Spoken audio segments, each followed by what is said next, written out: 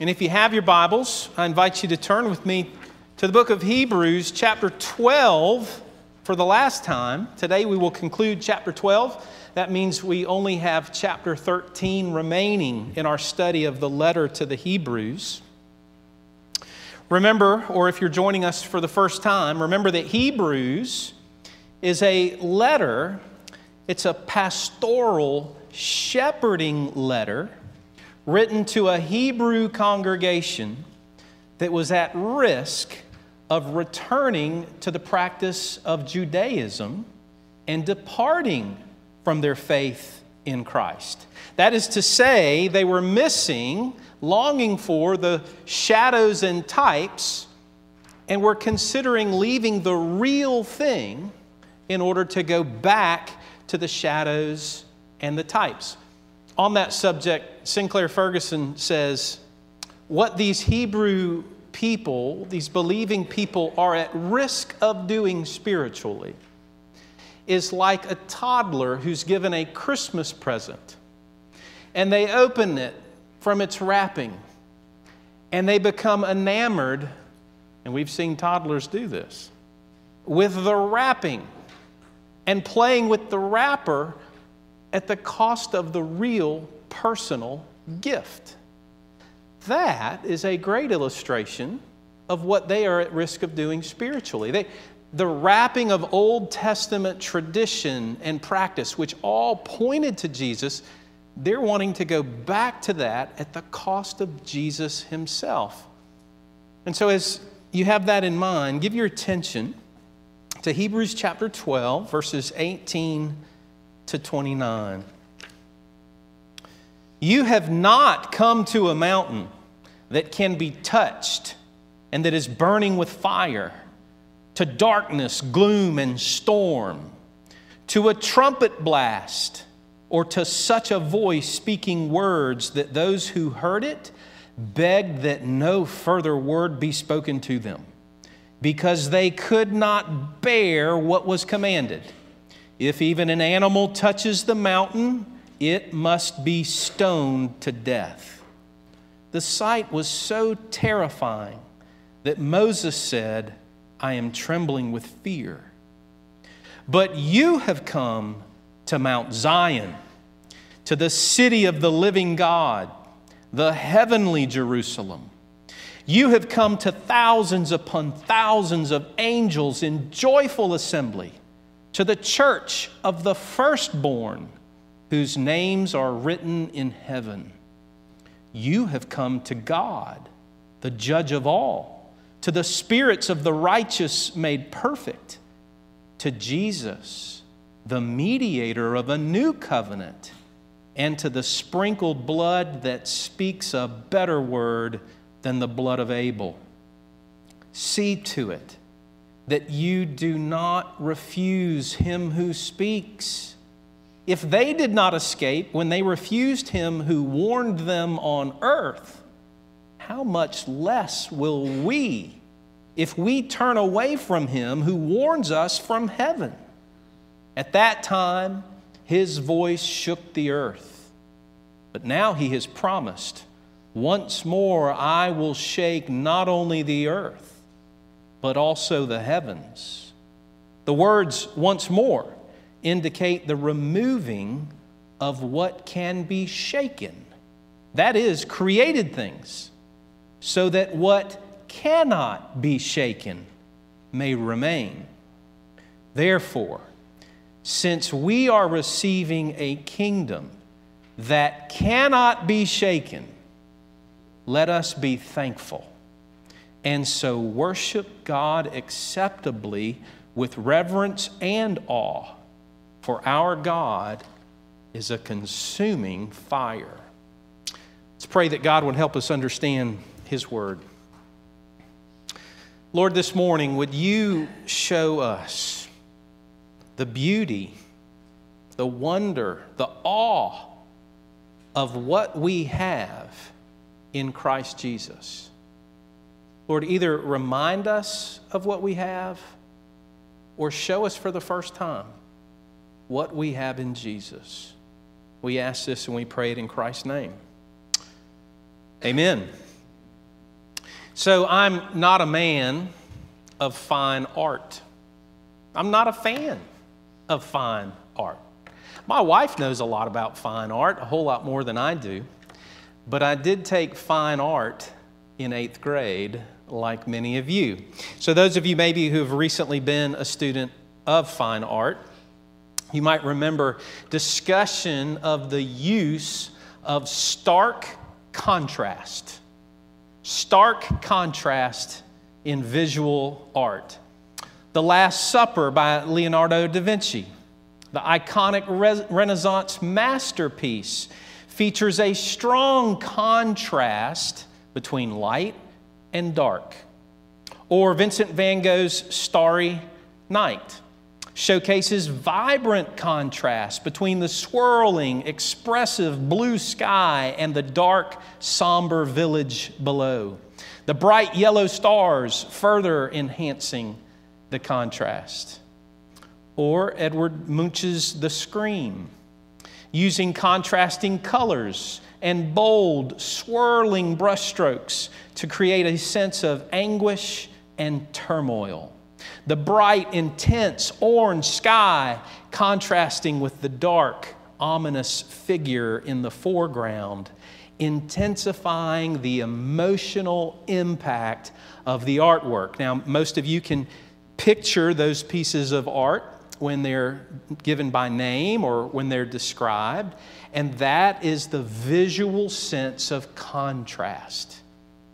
Art and contrast can even create feeling in the one who visually sees the contrast, right? Well, the same is true in literature. The use of striking contrast, and it too has the ability to create feeling, response, when you read and comprehend stark contrast. So whether it's visual art or even written literature, the use of contrast is a powerful tool. That is what the author is doing here at the end of Hebrews chapter 12. He is using both visual and verbal contrast to help his people feel the truth of what his letter is calling upon them to do. So with that in mind this morning, I have 3 simple points. They're all contrasts that come from the author's communication in Hebrews chapter 12, verses 18 through 29. See if you can feel his contrast this morning. The first is this. It's the contrast of 2 mountains, Sinai and Zion. Those are the 2 mountains that he's referencing in verses 18 to 23. The description of Sinai is given to us, and it's what the author is alluding to from Exodus 19, verses 9 through 20.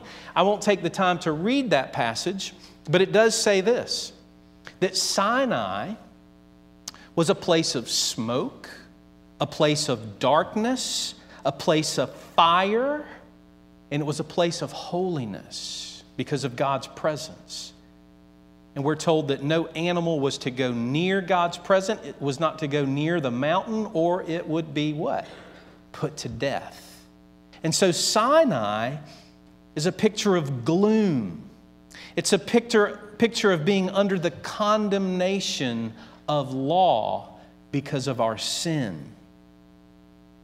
So much so that the people, as they saw and heard what came from the mountain, we're told in Exodus, and the author to Hebrews repeats it. He says the people's response was, we don't want to hear this. Don't make us listen to this anymore. It's too much for us. It overwhelms us.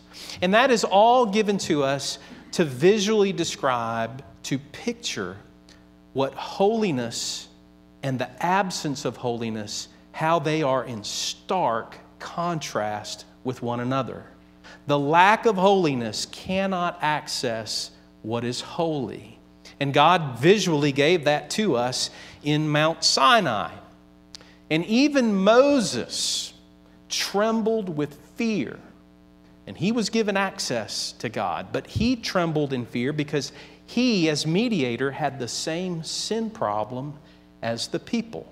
So verbally, and what can be pictured in your head, all of that is given by means of contrast to stir in His people an understanding that God is holy, that we are not. We do not waltz comfortably into His presence. We've got to deal with our sin issue. Now, by the way, referring to our worship service, I know I've said this several times, but this is why we have a confession of sin in the beginning of our worship service. We believe this. We believe that we walk in the 6 days prior to today. They've been sinful days for you and for me. And we don't just stroll into God's presence without confession of sin. We acknowledge that He is holy, that we are not, and that we have a mediator and the blood of a mediator that atones for our sin. So all that imagery is still present in our worship today. Don't miss it. Then we're given a description of the second mountain in contrast to the first. The first mountain is one of darkness, it's one of gloom, it's one of condemnation. And in stark contrast to that mountain, we're given a description of Mount Zion, what is called the New Jerusalem. It is the mountain of welcoming invitation for those whose faith is in Christ. Hebrews chapter 11, verse 10, the author has alluded to this, where he talks about he's longing for the city whose architect and builder is God. That Abraham was longing for this new city. And this is the New Jerusalem. It's what belongs to God's people. It's a mountain that cannot be shaken, and it belongs to God's people. Psalm 125, verses 1 and 2 reference this. Listen to this description of Mount Zion. Those who trust in the Lord are like Mount Zion, which cannot be shaken, but endures forever. And as the mountains surround Jerusalem, so the Lord surrounds His people, both now and forevermore. Do you hear the contrast of the two mountains? One is dark, one brings gloom, one brings despair, condemnation, and judgment. Oh, but there's a second mountain, a mountain for God's people, that has been secured by Christ Jesus Himself. And it is a mountain of welcome. It is a mountain of grace. It is a mountain of invitation. But the question pressed by the author, what's looming in behind his words, is which mountain are you coming to? Which mountain is yours? If you've come to Mount Zion, the New Jerusalem, if the riches of Christ are yours, why would you go back to a mountain of gloom and condemnation and despair in the old covenant? You see what he's doing? It's the use of contrast. You have left the old mountain. The new mountain is yours. Why are you talking about going back to judgment, to condemnation? He goes on in verses 23, the first part of 23 and the second part of 23, to talk about this Mount Zion and the blessing that it is. He refers to it as the church of the firstborn. You see that in the first part of 23? It is the church of the firstborn. Well, what does that mean? And this is where historical context is always our friend. In this practice, in this era, it was the firstborn son, who received a double portion of inheritance. All the children may receive inheritance, but the firstborn received a double portion. And this again is that beautiful statement of grace, and it can go right by us if we don't understand that context. But the Lord is saying heaven is filled with a people, and what we heard 1 or 2 weeks ago, they're all sons, and they all get double portions. In Mount Zion, in this better mountain, in contrast with the old, you're all sons, you all get double portions as the firstborn. It's in contrast to the darkness, the gloom, and the despair of Mount Sinai. Then he says in the second part of verse 23 that their names are written there, or they're enrolled there, depending on the version that you're looking at. And that is done by grace. It's not done by merit. So those who receive this Mount Zion are given it by grace. It's not by their own works. It's not by their own doing. And so in every way, Mount Zion is better than Mount Sinai. In every way. Why would you ever want to go back somewhere else? So there are two lessons that the author of Hebrews is pressing over and over and over again. And the first is this: you need to come to Jesus.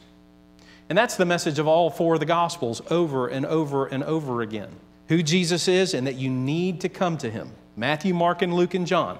This is who Jesus is. Come to Him. Come to Him. Come to Him by faith. And then the author of Hebrews presses the second lesson. Remain in Him. Stay in Him. Don't depart from Him. Don't wander from Him. Don't ever go back to where you were, trusting in your own works, which are always sinful. Those are two pastoral applications that this author is making in his whole letter. The second contrast he uses in our passage is the contrast of two mediators. Two mediators. The old mediator of Moses and the new mediator of Jesus. Listen again to verses 24 and 25. You have come to Jesus, the mediator of a new covenant, and to the sprinkled blood that speaks a better word than the blood of Abel. See to it that you do not refuse him who speaks.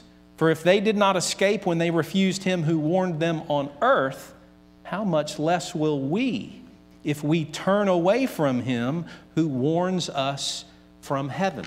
Two things here about this better mediator. He says in verse 24 that the blood of our mediator is a better blood sprinkled by Jesus than the blood that was shed by Abel. Now you remember previous chapter in Hebrews, if you were here, he referenced Cain and Abel. Cain's killing of Abel in the field. Now he's wrapping back. He's reiterating a point about the blood, about the priesthood, and about what that blood did. And to put it in the most succinct little form, think of it like this. Abel's blood in the Old Covenant was death. It was the blood of death by a brother, by Cain. But Jesus' blood was shed for brothers. So in the Old Covenant, you have a brother killing a brother, bloodshed, murder. But in this greater new covenant era that the Lord Jesus brings, you have bloodshed for brothers. And so in every way, it's more beautiful. It's more comprehensive. It is what God is doing. It is a contrast of blood in the Old Covenant and the New Covenant. The one in the Old Covenant, the bloodshed of Abel, resulted in earthly war and conflict. And in the better covenant, in the New Covenant, the blood shed by Jesus results not in earthly war, but in heavenly peace. It's the contrast of two outcomes, one in the old, one in the new. Then in verse 25, here's the pastoral warning. He says, listen, in that old covenant, the people responded with, we don't want to hear anymore. We don't want to hear it. He said, don't be like that. Don't be a people who refuse to listen. Listen to the warning that comes from God and from His Word. Don't refuse to listen. Heed the warning of God. Now, why does that matter? Well, this is how he concludes what for us is chapter 12. He says there's a contrast of two possible outcomes.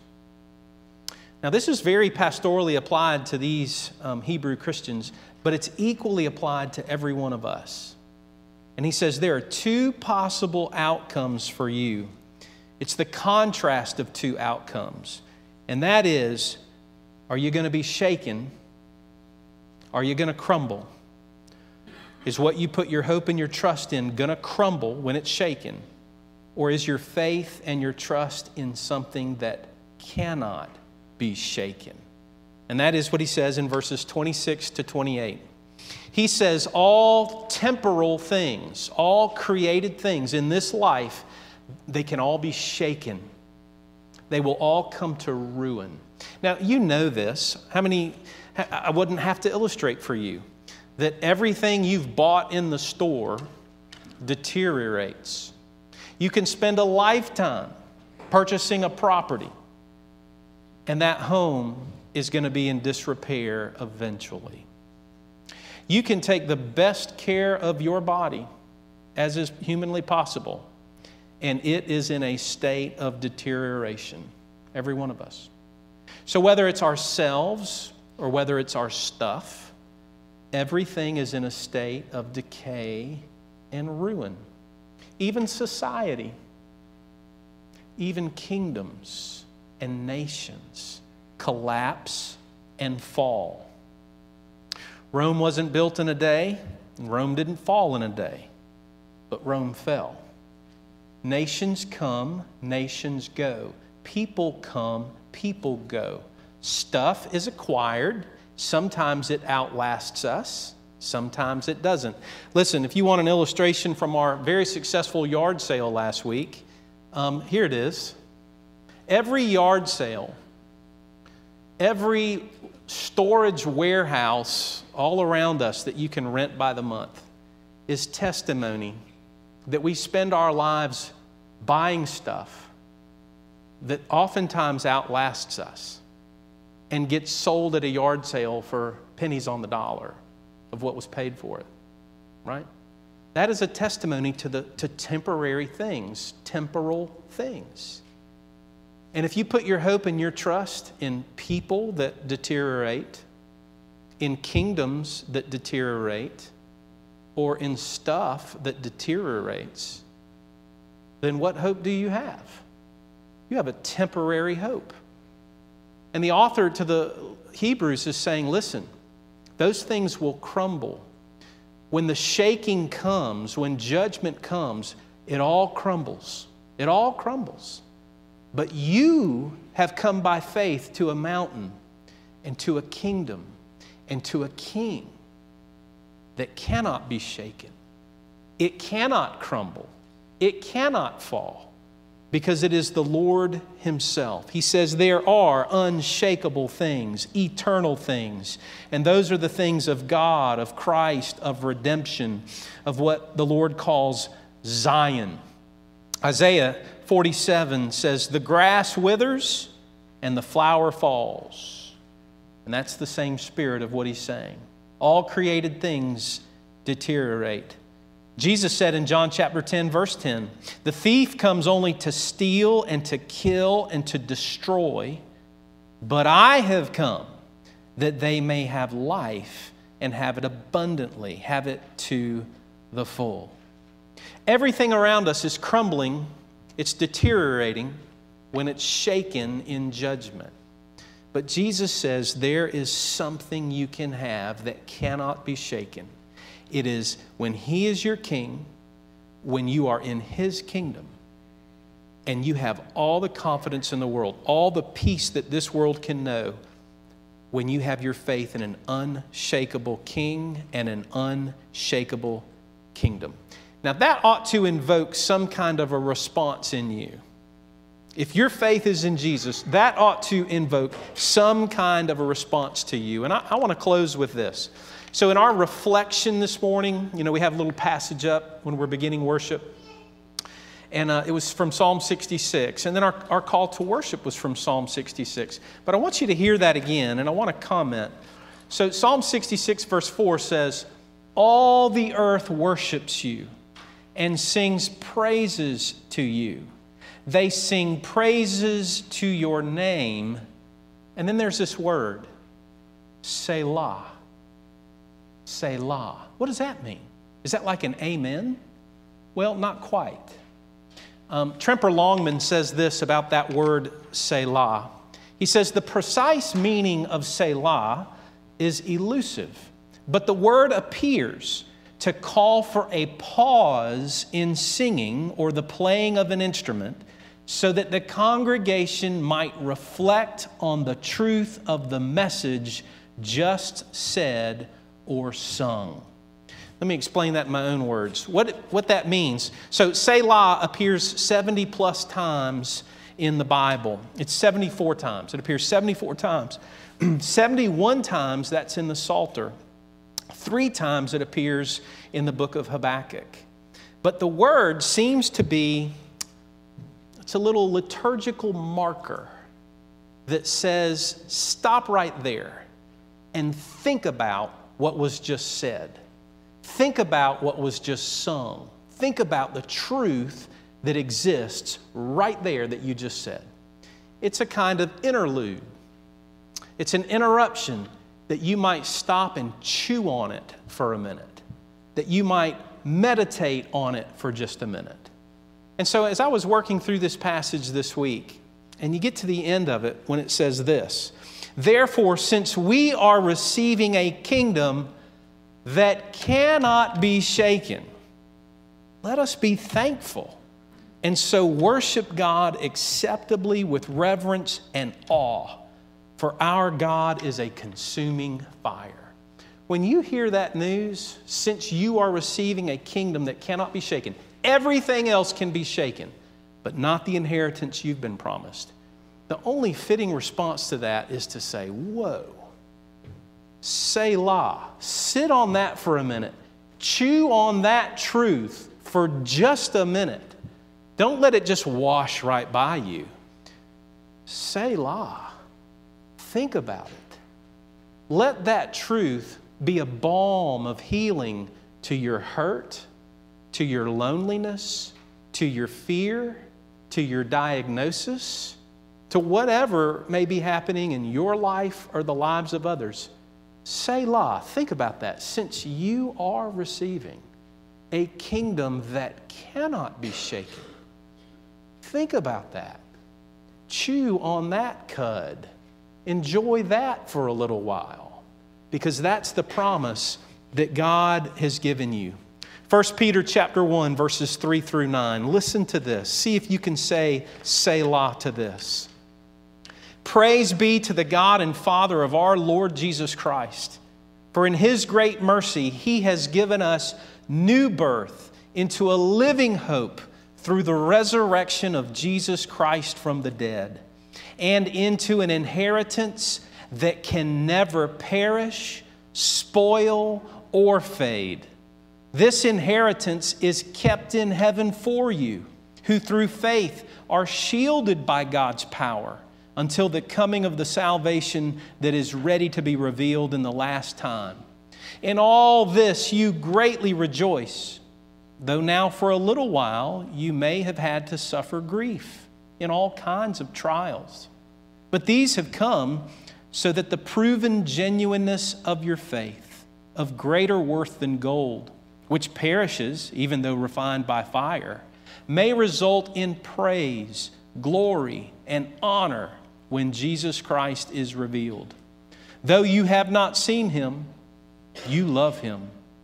And even though you do not see Him now, you believe in Him and are filled with an inexpressible and glorious joy, for you are receiving the end result of your faith, the salvation of your souls.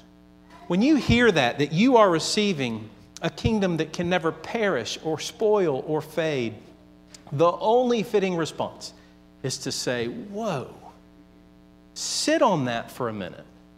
Chew on that for a minute. Let that sink in. Don't rush by that truth without letting it be a balm to your soul. Selah. Selah. We need to chew on the truths and the promises that God has given us. We don't wolf it down, swallow it whole, but we're to enjoy the meal. We're to enjoy the truth. Let's pray that God would make us thankful worshipers, thoughtful worshipers who have this kind of reverence and awe for what He has done for us. Lord, we give You thanks. We give You praise for Mount Zion. that has overcome Mount Sinai. That the darkness and gloom of judgment for us has been passed over. And a new city with new promise, purchased by new blood for us, is what you said belongs to us. So Lord, show us what we have in Jesus. Help us to believe it. Help us to be defined by it. Help us to be redefined by it with all of our hopes, putting all of our fears to death, that we would believe that what you have said is true. Selah. We pray it in Jesus' name. Amen.